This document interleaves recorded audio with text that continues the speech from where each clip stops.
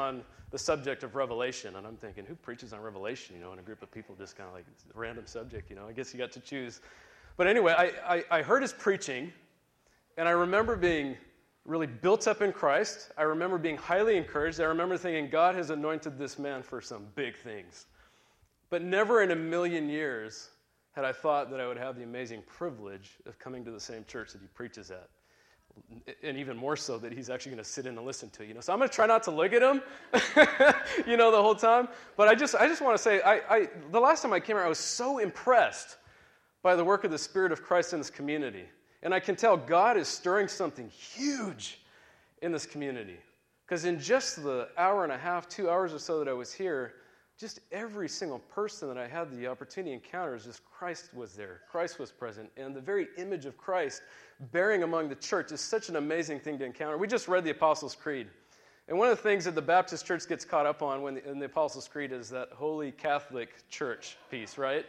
And we think of the Roman Catholic Church. From my perspective, it's a little bit different because the Catholic Church is the fullness of the body of Christ. It is the individual local churches being seen from this larger Big C church perspective. And so to be able to have the opportunity to come to a church who loves Jesus Christ, like our local body loves Jesus Christ, it's such an amazing honor and privilege. So I'm just so glad to be here. I'm thankful to be here.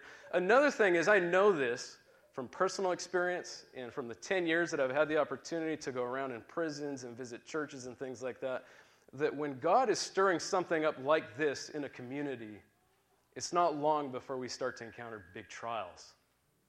And we begin to question, is God really at work in this community? Is God really at work in my life? Where is he? And we begin to feel a little bit distant. And so I intend to talk a little bit about that distance that we might feel from God and why God puts us through those various trials. So just by way of introduction, I want to introduce you to Jo Cameron. I haven't personally met her, but I read about her in a newspaper article. At the time that this picture was taken, she was 71 years old.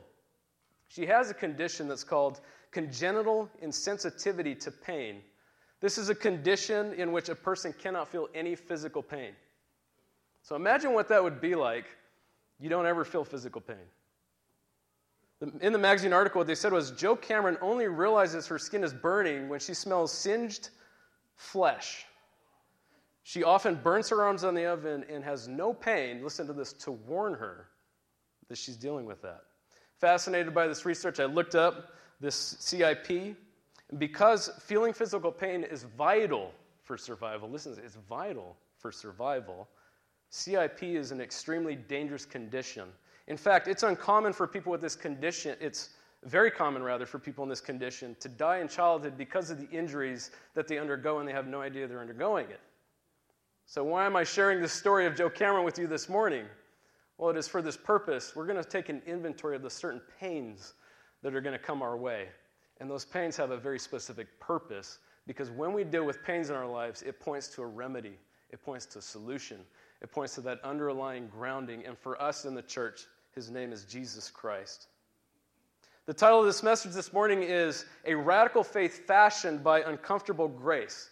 And to understand it, we're going to look at a familiar passage to many of us, Matthew chapter 14 and verses 14 to 33. So will you stand with me for the reading of God's word?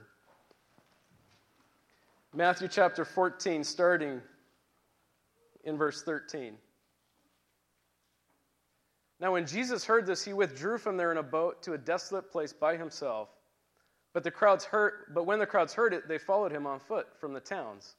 When he went ashore, he saw a great crowd, and he had compassion on them and healed their sick. Now when it was evening, the disciples came to him and said, "This is a desolate place, and the day is now over. Send the crowds away to go into the villages and buy food for themselves." But Jesus said, "They need not go away. You give them something to eat." They said to him, "We have only 5 loaves here and 2 fish." And he said, "Bring them here to me." Then he ordered the crowds to sit down on the grass, and taking the 5 loaves and the 2 fish, he looked up to heaven and said a blessing. Then he broke the loaves and gave them to the disciples, and the disciples gave them to the crowds. And they all ate and were satisfied, and they took up 12 baskets full of broken pieces left over. And those who ate were about 5,000 men, besides women and children. Immediately he made the disciples get into the boat and go before him to the other side while he dismissed the crowds. And after he had dismissed the crowds, he went up on the mountain by himself to pray. When evening came, he was there alone. But the boat by this time was a long way from the land, beaten by the waves, for the wind was against them. And in the fourth watch of the night he came to them, walking on the sea. But when the disciples saw him walking on the sea, they were terrified and said, "It's a ghost!" And they cried out in fear. But immediately Jesus spoke to them, saying, "Take heart, it is I, do not be afraid." And Peter answered him, "Lord, if it is you, command me to come onto the water." And he said, "Come." So Peter got out of the boat and walked on the water and came to Jesus. But when he saw the wind, he was afraid, and beginning to sink, he cried out, "Lord, save me." Jesus immediately reached out his hand and took hold of him, saying to him, "Oh, you of little faith, why did you doubt?" And when they got into the boat, the wind ceased, and those in the boat worshipped him, saying, "Truly, you are the Son of God." Amen. You may be seated. What I'm going to talk about this morning is a pattern of faith that leads to salvation. So whether you're in the mode of seeking out Jesus, maybe you're a seasoned saint, at some point in this storyline, you're going to fall into one of these four categories that I'm going to be talking about. And if you have your notes with you, you'll be able to follow along as well. I'm going to be talking about the illustration of faith. I'm going to talk about the invitation of faith, the intercession of faith, and the implantation of faith. So let's take a moment and pray. Father, we thank you for this local body, your church, coming together for corporate worship to lift you up, to exalt you, to learn about you, to grow in you, to be sharpened, that we would make you number one in our lives. We thank you for the work that you're doing in us, and oftentimes that work leads to removing rough edges. There's a sharpening that takes place. There's certain discomforts we go through, but we know that your plans are always good because we serve a good God. And may these words that are spoken this morning be honoring to you, and may you cut into the very soul and spirit, bone and marrow of those that are listening. We love you and we praise you in Jesus' name. Amen. Well, this is a very familiar passage, and as I said, there are some of us this morning who are feeling a certain distance from God, or you're dealing with certain challenges in life, and you're questioning what is going on, and why am I going through these situations? And so if you are in that place this morning, this passage is for you. And I want to draw your attention to Matthew chapter 14 and verse 33, the very last verse that we just read. And those in the boat worshipped him, saying, "Truly, you are the Son of God." Something happened here to convince those disciples of that. It was so convincing that, remember, the next day when many of the multitude of the crowds left Jesus and no longer followed him, Jesus asked them, "Are you going to go with him?" And they said, "No. You have the words of eternal life. We have nowhere else to turn. There's only you at this point." You can't make a greater discovery than that. The discovery that Jesus is the Son of the living God. And this is a milestone in Jesus' earthly ministry, as well as for the disciples, because this is the first recorded time in the Bible where his disciples worshiped Jesus Christ. We're in chapter 14 of Matthew at this point. You see, the Father pointed out Jesus as one with God at the baptism. Even the demons on the eastern shore pointed out that Jesus was the Son of God. But up until this point, at least it hasn't been recorded, that the disciples confessed Jesus as one with God. They have seen miracle after miracle, healings, healing the sick, bringing sight to the blind, hearing to the deaf. The lame are now walking. It's not that they haven't experienced these things. Something remarkably happened in this moment that led them to this conclusion that Jesus is the Son of God. They come to this monumental affirmation, which means something must have happened between the feeding and the time they confessed Jesus as the Son of God. The question I want to ask you all this morning is, how does God craft a faith like this in us? How does God craft a faith like this in us? I'm going to spend a good portion of our time this morning walking you through the experience that the disciples went through that brought them to this very conviction. It wasn't easy. There were pains that they were dealing with in the moment. But something good came out of it, didn't it? It was not an experience that the disciples chose for themselves, and yet it resulted in the most life-giving conclusion. Truly, Jesus is the Son of the living God. I want to begin by the illustration of faith, and I want to get you oriented with where we're at in the text. Jesus was informed by the disciples that John the Baptist had just died. And he wants to go to a desolate place now to pray by himself. And so he tells the disciples he's going to go to pray. And instead what happens is the crowds follow him. So imagine Jesus now in a boat. He's making his way to a desolate place. And the crowds probably see him off from the shore. And they're just following his every movement because they want to be wherever Jesus is at, right? I mean, this is a pretty exciting sight to see. And rather than dismissing the crowds when he showed up on the shore, he actually draws closer to them. He doesn't see the crowd as an obstacle. He doesn't see them as an interruption. He doesn't see them as a hassle. This is an opportunity for grace. He sees sheep without a shepherd. This is the God we serve. This is a God of compassion and love towards those who are incapable of helping themselves. The parallel account in Mark chapter 6, verse 34 says, when he went ashore, he saw a great crowd, and he had compassion on them because they were like sheep without a shepherd. And he began to teach them many things. So you have this beautiful picture of the compassion of a Savior. He cannot look at these people and view them as an insignificance or an interruption. These are sheep without a shepherd. And so he begins to teach them, and he nourishes them with the nutrients of the gospel kingdom of God. And he must have been doing it for a long time, because in verse 15 it says, now when it was evening, and when it gets late, the disciples recognize that there's this massive crowd. It's getting late. They haven't eaten anything. So the crowds need to go home, and they need to go feed themselves. And so they ask Jesus to dismiss them, but instead Jesus tells them, you feed the crowds. Matthew chapter 14, verses 14 to 21. When he went ashore, he saw a great crowd, and he had compassion on them and healed their sick. Now when it was evening, the disciples came to him and said, this is a desolate place, and the day is now over. Send the crowds away to go to the villages and buy food for themselves. But Jesus said, they need not go away.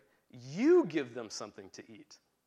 They said to him, we have only 5 loaves here and 2 fish. You can almost imagine the conversations the disciples are having at that moment, right? We got 5 loaves and 2 fish. This is crazy. He's asking us to feed the disciples with this. And he said, bring them here to me. Then he ordered the crowds to sit down on the grass, and taking 5 loaves and the 2 fish, he looked up to heaven and said a blessing.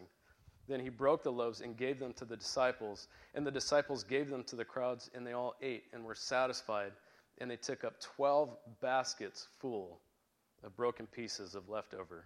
And those who ate were about 5,000 men, besides the women and children. These are not little tiny baskets that you see on Easter, okay? These are huge baskets. These are baskets that people kind of carry over their shoulders. It's like got this kind of feel and weight to it, you know? 12 of them now. Jesus gave the foods to the disciples to give them to the crowds. And remember, Jesus the next day gave insight into what the bread actually meant. He says, this is bread, but I am the bread of life. And so he's really pointing towards a future thing. He's actually anticipating the next day when he's going to be giving a sermon on the bread of life, and he's distributing the bread. And the question I have is this: who is it that ushers in the kingdom of God?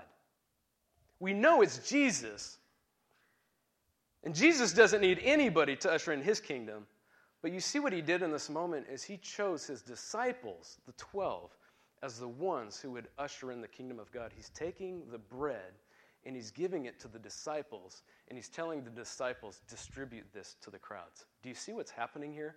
The disciples may not have known it at the time, but what Jesus was doing is he was foreshadowing something so profound that we are now a part of the distribution of God's grace in our lives. That he has not just told us to receive grace and then get excited about it, but you are now being given the bread of life to distribute it among the crowds of people that God wants to reach out to. Isn't this an amazing image that not only were the disciples ushering the kingdom, but we have a part in it too? We are not to stand idly by and receive the bread, but we have been asked by Jesus to distribute the bread of life, the kingdom of God. This miracle is recorded in all 4 gospel accounts. There are only 2 miracles that are recorded in Matthew, Mark, Luke, and John. This miracle right here that just took place and the resurrection. So there must be something important about this miracle that Jesus wanted to point out. Jesus fed anywhere from about 25 to about 30,000 people that day.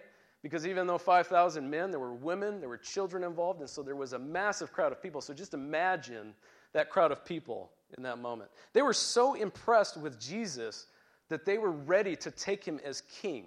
And this is recorded in the 6th chapter of John. I want to take a moment and read this to you. John chapter 6, starting in verse 13. So they gathered them up and filled 12 baskets with fragments from the 5 barley loaves by those who had eaten. When the people saw the sign that he had done, they said, "This is indeed the prophet who is to come into the world." Perceiving then that they were about to come and take him by force to make him king, Jesus withdrew again to the mountain by himself. So do you see the picture here? The miracle has just taken place. The crowds are getting pumped up about Jesus, this capital P prophet, and they are ready to force him to be king, even against his will if necessary. This is a significant milestone in Jesus' ministry because this is the closest he got in his first coming to establishing an earthly kingdom. This was his moment, if there was any moment, to establish himself on the throne. He was winning over the multitudes. He was at the height of his popularity, and so the crowd was ready to come alongside him and install him as king, and the disciples wanted it too, because they were among the crowds. For 2 years they've been walking beside Jesus Christ. Finally, it is time for the kingdom of God to be ushered on earth. For them, this meant power. It meant fame. It meant prestige and popularity and prosperity. You know, those things that we desire kind of in the flesh. The people would make him king, even if it meant by force. This is it. Yes! The kingdom of God has finally arrived. This is the beginning. Which brings me now to the invitation of faith. Because at this point, I think Jesus did what I'm convinced none of us in this room would do. He tells his disciples to get in the boat, and he dismisses the crowds.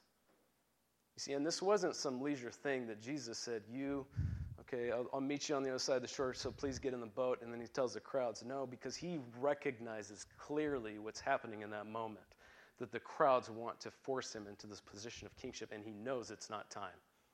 And so he actually forces the disciples into the boat, and he dismisses the crowds. And I don't want you to miss this, okay? Jesus sends them into the boat. Spoiler alert, Jesus is sending his disciples into a storm. Jesus knows exactly what's about to take place, and he does it on purpose. They were placed in the sea because they were obeying the clear command of Jesus Christ in that moment. The storm they were heading into wasn't some sort of obstacle in Jesus' mind. It's not like it was something Jesus was trying to do, and then all of a sudden the storm showed up. The storm was part of the plan all along. Jesus knows exactly what he is doing. He knows exactly where they will be. He knows about the storm. He knows about the wind. He knows about the waves.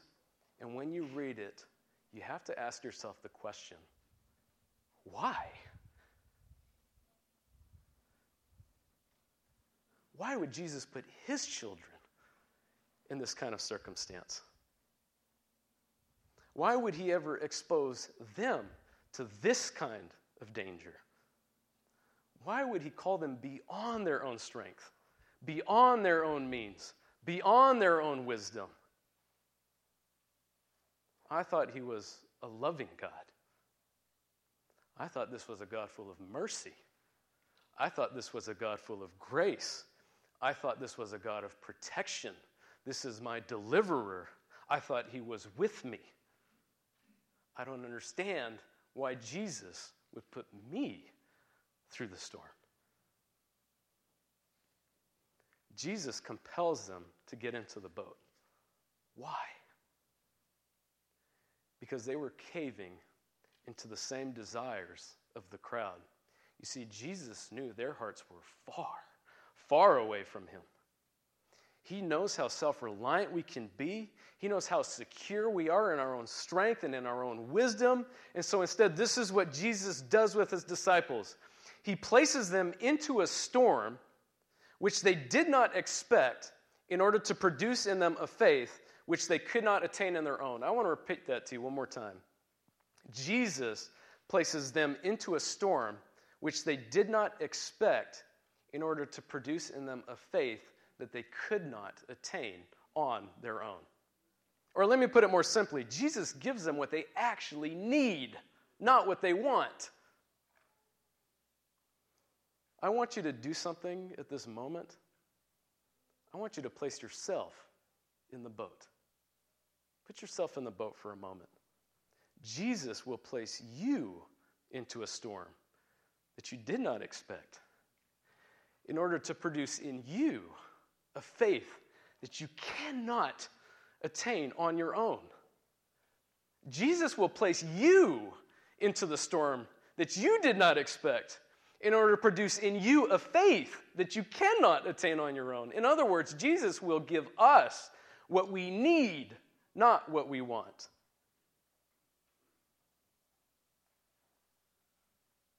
Jesus wants to build his kingdom his way, right? Remember, he says, my kingdom is not of this world. All of his plans are perfect, and we can trust him. Remember, Romans 8 says that God works all things towards good for those who love him. It doesn't say God works all things that we like towards those who love him. He says he works all things, which means the trials, the tribulations, the joys, all the experiences you go through. And I have to be very careful when I say this. Even your convictions of sin are for God's eternal purpose in the life of one who puts their faith and trust in Jesus Christ. God will take your trials and your storms, and he will produce something in those that you cannot produce in your own. And it is for the glory of the Lord Jesus Christ. Even though our outward circumstances seem to indicate otherwise, it requires radical trust to know that his plans are always good. Do you know what the Bible calls this? Grace! I know this is really hard to soak up, but the Bible calls this grace. This is not some sort of grace that we typically associate with contemporary Christianity, is it? We often associate grace with a soft pillow, a well-prepared meal, a car, a well-paying job, those things that make me feel really good inside. And I don't know about you, but for me, the moment I'm faced with a pinch of adversity, I begin to question God's grace in my life. No, this is a different sort of grace. This is a radical grace that produces a radical kind of faith. Dr. Paul Tripp calls this uncomfortable grace. Listen to what he has to say. We better become committed and skilled in communicating to one another in personal fellowship in the teaching and preaching the theology of uncomfortable grace. Because often this side of eternity, God's grace comes to me in uncomfortable forms. Oh, how I long for the grace of relief, and someday that will come. But right now, what I actually need is the grace of refinement.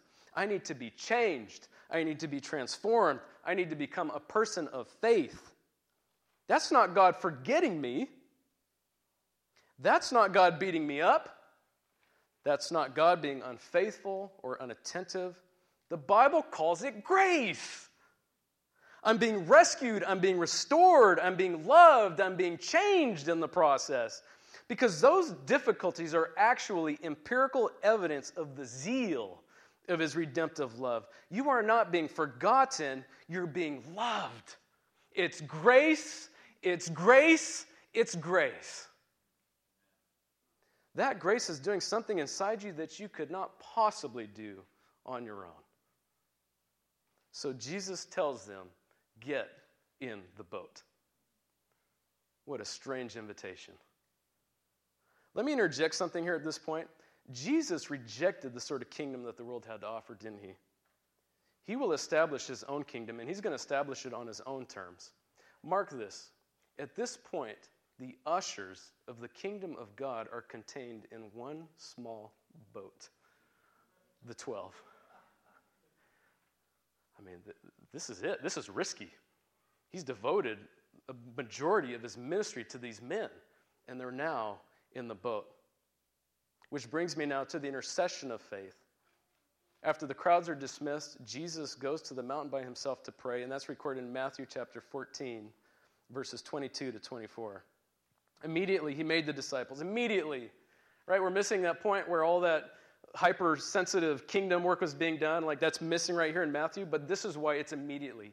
Jesus senses what's happening, and so immediately he sends the disciples into the boat. Get into the boat and go before him to the other side while he dismissed the crowds.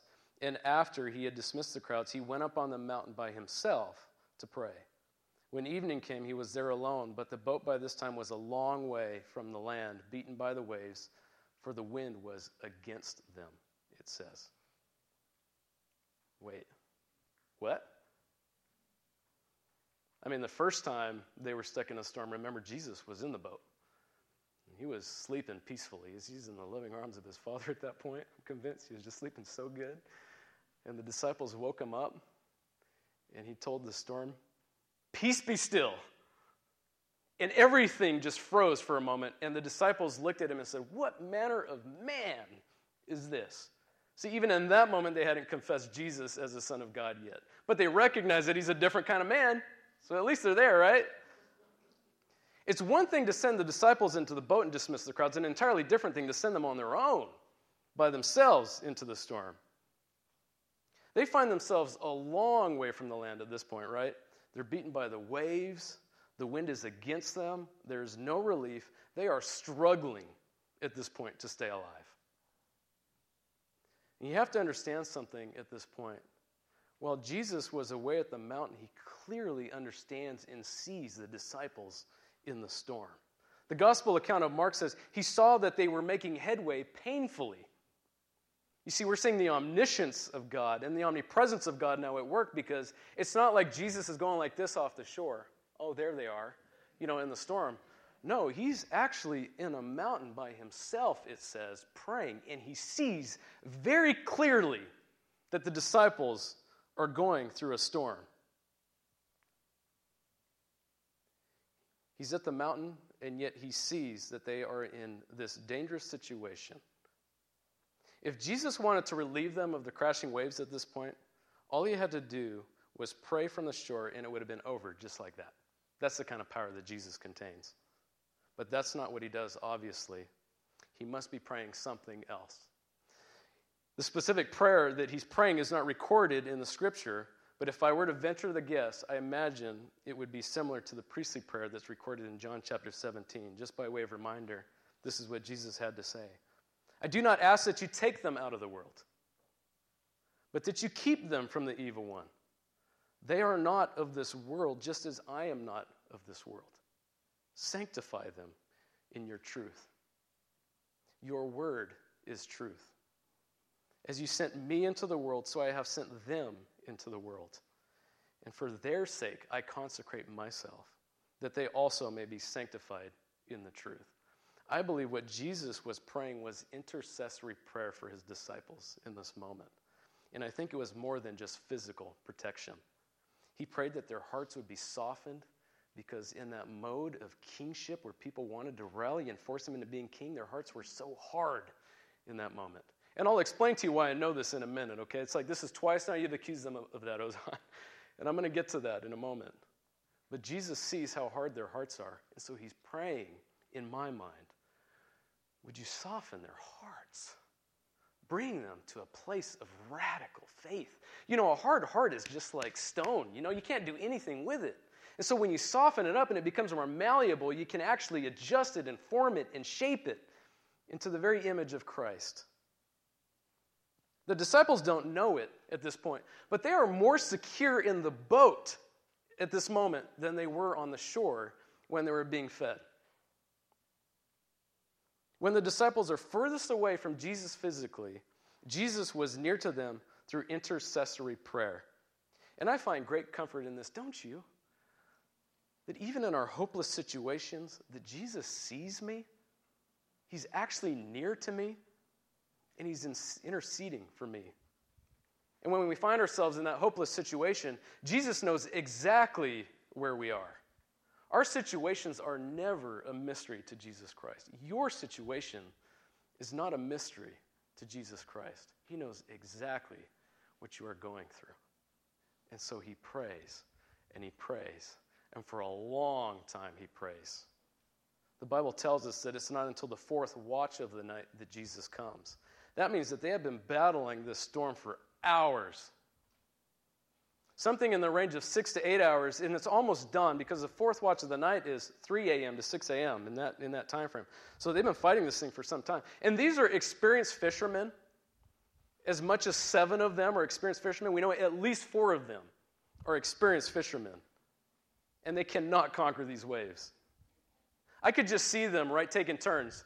Peter's rowing it, and then he hands it over to John, and then John hands it over to, and they're just doing this thing where it's like they're just getting worn out, and there's just no amount of effort that they can throw into the storm that's going to make anything and ease any tension or calm the storm in that situation.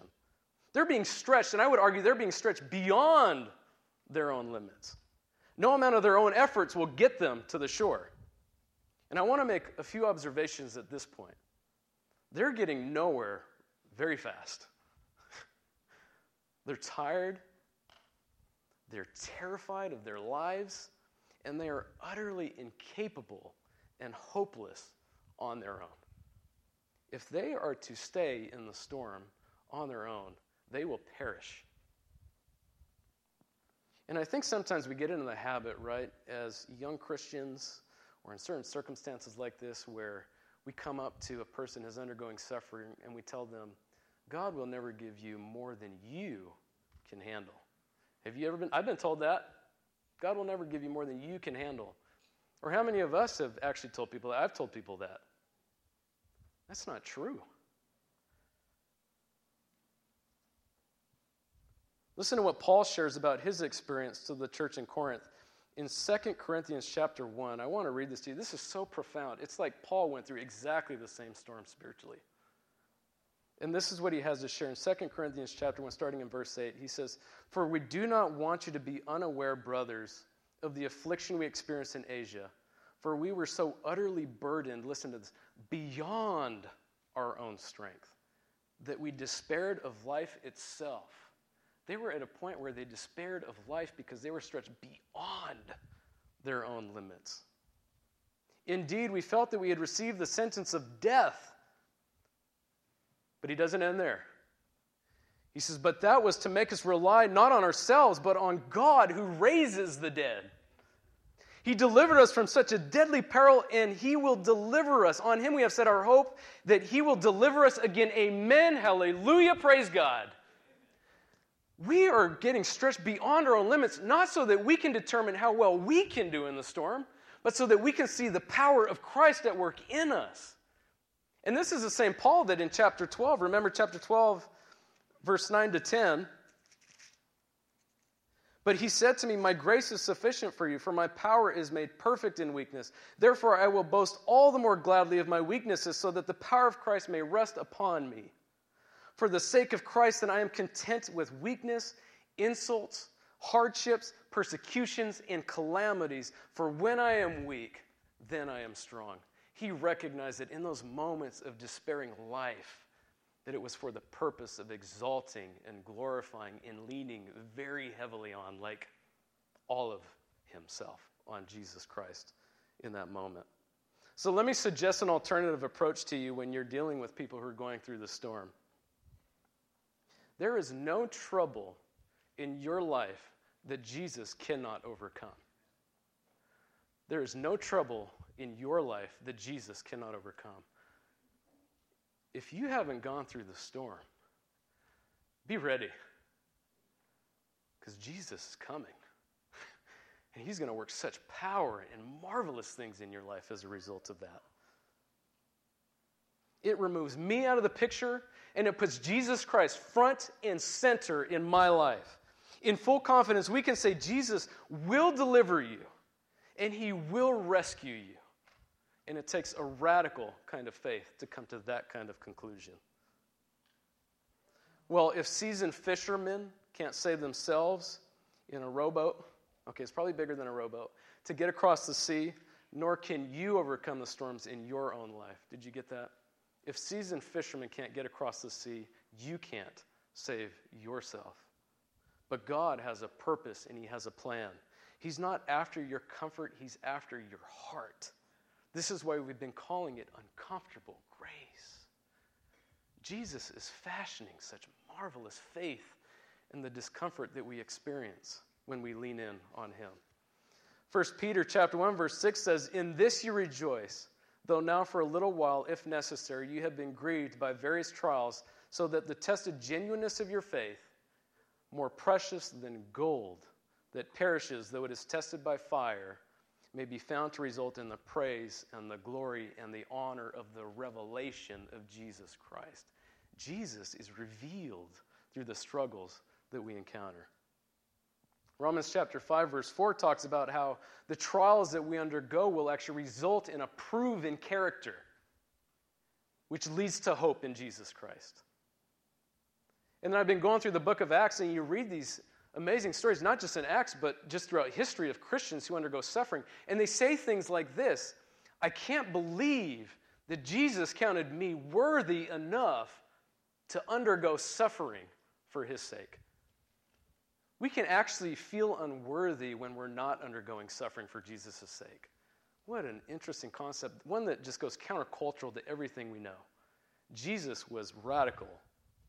Listen, if you've never had a storm in your life, you will never witness the incredible power of God's transforming grace over you. How many of us are fighting a storm right now? You are going to experience such radical, marvelous grace of God. It is in my darkest moments that I look back at myself at the feet of Jesus Christ, giving him praise and glory and honor, because Jesus has chosen to reveal himself to me through those moments. We boast all the more in our weaknesses, that the grace of Christ might be made manifest. Every circumstance, every event, every trial in your life cannot outweigh the powerful dominion of Christ over your life. And though you find yourself in trouble trying to get above the water just to keep your nostrils over the sea to stay alive, I assure you, Jesus has dominion over all of it. And if you call you out to him for rescue, Jesus will come to you and he will rescue you. And this is what it looks like. Our fourth and final point, implantation of faith. He comes at the perfect time, doesn't he? Matthew chapter 14, verses 25 to 27.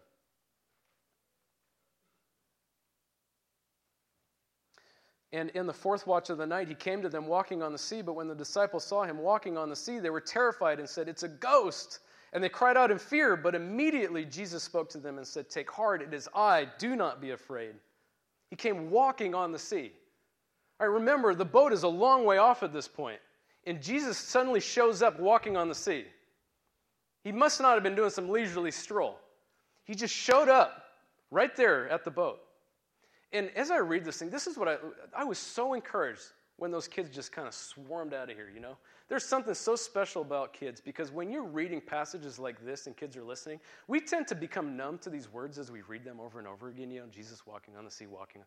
And you tend to forget how special that truly is. But when you're reading passages like this to children, they will pause you. And sometimes I even find myself getting frustrated because I'm just trying to get through the book, you know? And they're just like, Dad, Dad, and they're raising their hand, the whole distraction thing, and you're just like starting to boil up. And as you're reading the Word of God, it's just so disturbing, you know? I'm so ashamed of myself. And what happens is you read a passage, like I'm pretty sure I was reading this passage to Gideon, my oldest, and he just kept saying, Dad, Dad, and he just kept cutting me off. And he said, Dad, Jesus was walking on water. And so I just froze in that moment. And I remember thinking to myself, Jesus was walking on water, you know? How exciting is that? If you need proof that Jesus is the Son of God, he was walking on the water. Jesus walks on water. We can get excited about that. You know, kids are so inattentive to those things, aren't they? Can we be more attentive to those things as God's children? Praise God. They're terrified, and they think that a ghost is among them, right? And they have every right to think that, right, from our perspective, because it's like they're used to the laws of buoyancy, you know, because they're in a boat. You got the air and the water, and it kind of like it keeps you up. And so when someone's walking on the water, our natural tendency is to think they're going to go straight down. And so how do you logically formulate these thoughts in your mind? You say, well, it must be a ghost. And so the disciples see Jesus coming on the water, and they freak out, like they're shrieking, screaming. 12 grown adults, fishermen, right? They're supposed to be manly men, freaking out. It must be a ghost. And they're terrified. And Jesus immediately spoke to them and said the most comforting words we can ever hear in a situation like this. He says, take heart. It is I.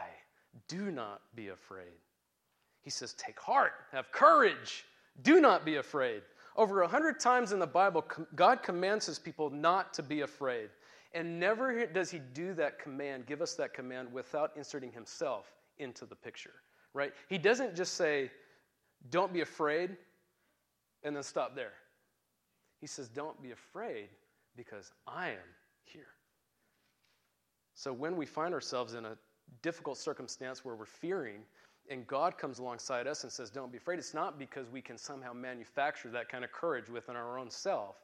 I have a friend that I work with, and I used to be on that LinkedIn website thing where, like, for professionals, it's like the boring version of Facebook, essentially, And he posted something on this website, and it was a picture of a stone, and there's this carving on it that said courage, and the wording of it was, when I find myself in a difficult circumstance, I reach into my pocket and I pull out this stone and it says courage on it.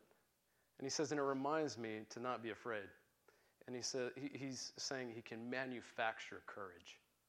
Right? What a foolish. When I'm in the storm and I'm like, storm everywhere, I don't go like this. Hang on. It's all good. That's not how Jesus operates in our life. You see, there's nothing we can do to manufacture our own courage. Do you think that people have a tendency to be afraid? Yes. We have a tendency to be afraid. His command is to take heart and do not be afraid. It was never meant to be in isolation of himself. God never commands people to have courage and then isolates himself from the picture of what he's saying. Courage is always produced by God in you. Courage is always produced by God in you. This is a sort of courage and peace that cannot be manufactured. It is always tied to the presence of God. He says, take heart, it is I. And the words that are translated, it is I, in the Greek is ego eimi. And if you look at the Greek Septuagint of the Bible, that's where they take the Old Testament and they translate it to Greek. And when you look at the storyline of Moses, remember he's kind of doing his leisure walk and it's like, whoa, there's a bush over there on fire. Kind of does what I'm just picturing like, whoa. And he has this conversation with God. And God sends him out to his people and he says, when I go to the people and they ask me who you are, what your name is, what do I tell them? And God says, tell them I am who I am. Those words translated ego, eimi, the same words translated I am in this passage right here. It was unmistakable at that point to the disciples that the great I am is with them. There is no room for fear because I am who I am has come to be with you. This is the same person who says, I am the way, the truth, and the life. I am the good shepherd. I am the true vine. I am the bread of life. I am the light of the world. Ego eimi, the great I am. God himself now present with the disciples. They did not miss that. Believe me, they did not miss that. You see, man's efforts cannot save. God's works cannot, good works rather, cannot deliver you. Wealth cannot deliver you. No amount of swimming lessons are going to deliver you. No amount of boat lessons is going to deliver you. No amount of head knowledge is going to deliver you. There is only one who can deliver you, and he walks on water. Jesus showed up at just the right time. Do you ever wonder, what if God was just a few minutes late? Because if God were to show up, it would have been a minute ago. It would have been a day ago. It would have been a week or a month ago. He hasn't forgotten you. He's going to show up at just the right time in your life. He doesn't forget about you. He's not disconnected from you. He doesn't do that. Jesus showed up at just the right time. His timing is always perfect. At this point, Peter does what I feel is not out of character for Peter, and it's recorded in Matthew chapter 14, verses 28 to 31. And Peter answered him, Lord, if it is you, command me to come to you on the water. And he said, come. So Peter got out of the boat and walked on the water. He walked on the water, and came to Jesus. But when he saw the wind, he was afraid. And beginning to sink, he cried out, Lord, save me. Jesus immediately reached out his hand and took hold of him, saying, Oh, you of little faith, why did you doubt? And when they got into the boat, the wind ceased. He sees Jesus now as Jesus, doesn't he? I mean, I think people look at this passage and they use it as a way of talking about lack of faith. That you see, if Peter lacks faith, then we lack faith. And there's some truth to that. I'm not trying to dismiss that. But Peter saw Jesus for exactly who Jesus was in that moment. And his faith was so pure in that moment that he could walk on water. I mean, I'm envisioning what this must have been like for him. He sees Jesus after having gone through this storm for hours and hours, and he knows he's not going to make it. Jesus shows up. It's like everything around his world must have just vanished. And there was only Jesus in his life at that moment. And so he's thinking to himself, I would rather be in the presence of Jesus than in the boat and in the storm. So he gets out of the boat and he makes his way towards Jesus and he locks eyes with him. And it's out of love that he gets out of the boat. And he makes them, until for a brief moment, he notices the wind is around him. His eyes, which were locked on Jesus, suddenly goes like this. I mean, if it's 1 degree off, he just took his eyes off of Jesus. And what happens in that moment? He begins to sink. The laws of buoyancy back in action as a result of what he's going through. And so what does Jesus do in that moment? After Peter cries out, save me, immediately it says he grabs his hand. Jesus doesn't say, hey, let's just talk this out for a few minutes because you were walking on water just now. That was pretty awesome, right? And so let's just kind of go through the steps, X, Y, Z, of what's going to get you back to this place. No. He says, Lord, save me. And Jesus instantly grabs his arm and pulls him out of the water. May I suggest to all of you that is the same cry that we all must make. I became a Christian with virtually those same words. I knew where my life was going. I knew that there was no escape out of my situation. I was desperate, and I cried out for help. And sadly, some people don't ever come to this moment where they ask for help. They don't cry out. They'll start to sink. They'll even hit rock bottom. And there are many who just refuse to ask for help and never confess their desperate need. Peter knew where he was headed to, and he didn't have to hit rock bottom before he cried for help. Immediately, Jesus grabs him and pulls him out to safety. And I want you to understand something at this point. The point of this passage is not to teach people how to walk on water. And the point of the passage is not to teach people of lack of faith. It is to show those who cannot walk on water that there is one who can walk on water, and his name is Jesus Christ. Amen. Amen. Do you see it yet? Jesus will place you in a radical storm in order to produce in you a radical kind of faith. And I want to button this up with an application, right? What do we do with all this now? I hope it seems obvious to you by this point that all of us are like that, aren't we? Our faith is firm. Our confidence is unbreakable. That is until some sort of testing comes our way and we begin to face obstacles in life. And the threats are out there in our hearts. They begin to sink. Our confidence begins to crumble into pieces. And it's in these moments of desperation we have to look to Jesus. We have to look to Jesus. You know, we've been preaching this for 2,000 years among the church. And it is such a simple application. Lockstep eyes on Jesus. We get so distracted by everything around us, don't we? It's like the last resort for some of us. But the Bible says this is the first action, is to look to Jesus. Acts 4:12 says, salvation is found in no one else, for there is no other name in heaven given to mankind by which we must be saved. the perfect and only Savior, Jesus Christ. All other ground is sinking sand. All other ground is sinking sand. I want to conclude our time and bring us full circle back to Matthew chapter 14, verse 33. And when Jesus got into the boat and the wind ceased, those in the boat worshiped him, saying, "Truly, you are the Son of God." Praise God. What a statement that we all must make.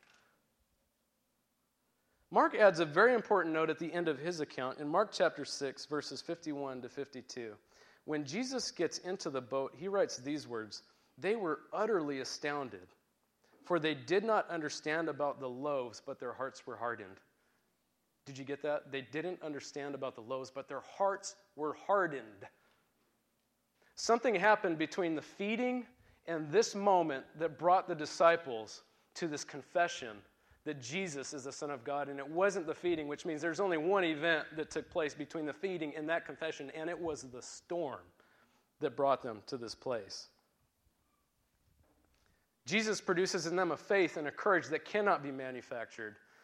John's parallel account says that when Jesus got into the boat, immediately they showed up at the shore after it became calm. I can imagine you're like in the middle of the storm fighting this thing. Jesus shows up. He calms the storm. Boom. Immediately you're at the shore. Like miracle after miracle after miracle in the lives of these disciples. And this is what we call quantum leap, where one thing traverses in space to another without actually traversing through the actual space. It just kind of reappears in another location. It's mind-blowing. Physics have been struggling with this for thousands of years, well, hundreds of years maybe. In closing, let's see the impact this experience had on the disciples the following day. The next day, the crowds find Jesus again, and they're ready for breakfast. I mean, you can't even make this stuff up, folks. They're ready for breakfast. Jesus said, you are seeking me not because you saw signs, but because you ate your fill of loaves. And he says, do not work for food that perishes, but for food that endures to eternal life, which the Son of Man will give you. Instead of the loaves, Jesus preaches a sermon on the bread of life. And he says, truly, truly, I say to you, whoever believes has eternal life. I am the bread of life. You see, Jesus is not some sort of attachment to your tool belt that you just pull out occasionally, when you need him. Jesus is life itself. He's saying, I am life. And so he says, you must eat of my flesh and you must drink of my blood because he is life itself. Every thought should be captive to Jesus Christ. Your fathers ate the manna in the wilderness and they died. This is the bread that comes down from heaven so that one may eat of it and not die. I am the living bread that came down from heaven. If anyone eats of this bread, he will live forever. And the bread that I will give for the life of the world is my flesh. This is what he says in John chapter 6. This was a very difficult sermon for the crowds to swallow. And I know this because in John chapter 6, we read of their response. And I'm going to close with these words from Jesus. John chapter 6, verses 66 to 99. After this, many of his disciples turned back and no longer walked with him. So Jesus said to the 12, do you want to go away as well? Simon Peter, now speaking on behalf of the 12, answered him, Lord, to whom shall we go? There's only you. You have the words of eternal life. And we have believed and we have come to know that you are the Holy One of God. Jesus answered them, did I not choose you, the 12, and yet one of you is the devil? And he goes on to speak about Judas. But they come to this amazing affirmation of who Jesus Christ is. And with that, let's bow our heads in prayer. Father, we thank you that even in the midst of the storms, you're doing something so marvelously, tremendously powerful that we can't even grasp it in our own minds. You'll take the worst of circumstances and you will fashion out of it a faith that is so radical and can't be manufactured because it can only come by the work of Christ in our lives. Lord, I pray that for those who have been through the storms, that they would offer encouragement to those that are undergoing storms right now. that they would share their testimony in Christ with them, that there is a work in Christ that's going to take place because there is no trouble that Jesus cannot overcome in our lives. And for those who have not experienced the storms yet, because of the power in the movement in this local body, I know it's going to come, because it's not long after this kind of movement, Satan wants to come in and start attacking something so powerful. I pray that they would be mindful of the storms they're going through, that our first response would be to look to Jesus, not our last. We lift our time up to you, Lord. We thank you and we praise you. In Jesus' name, amen.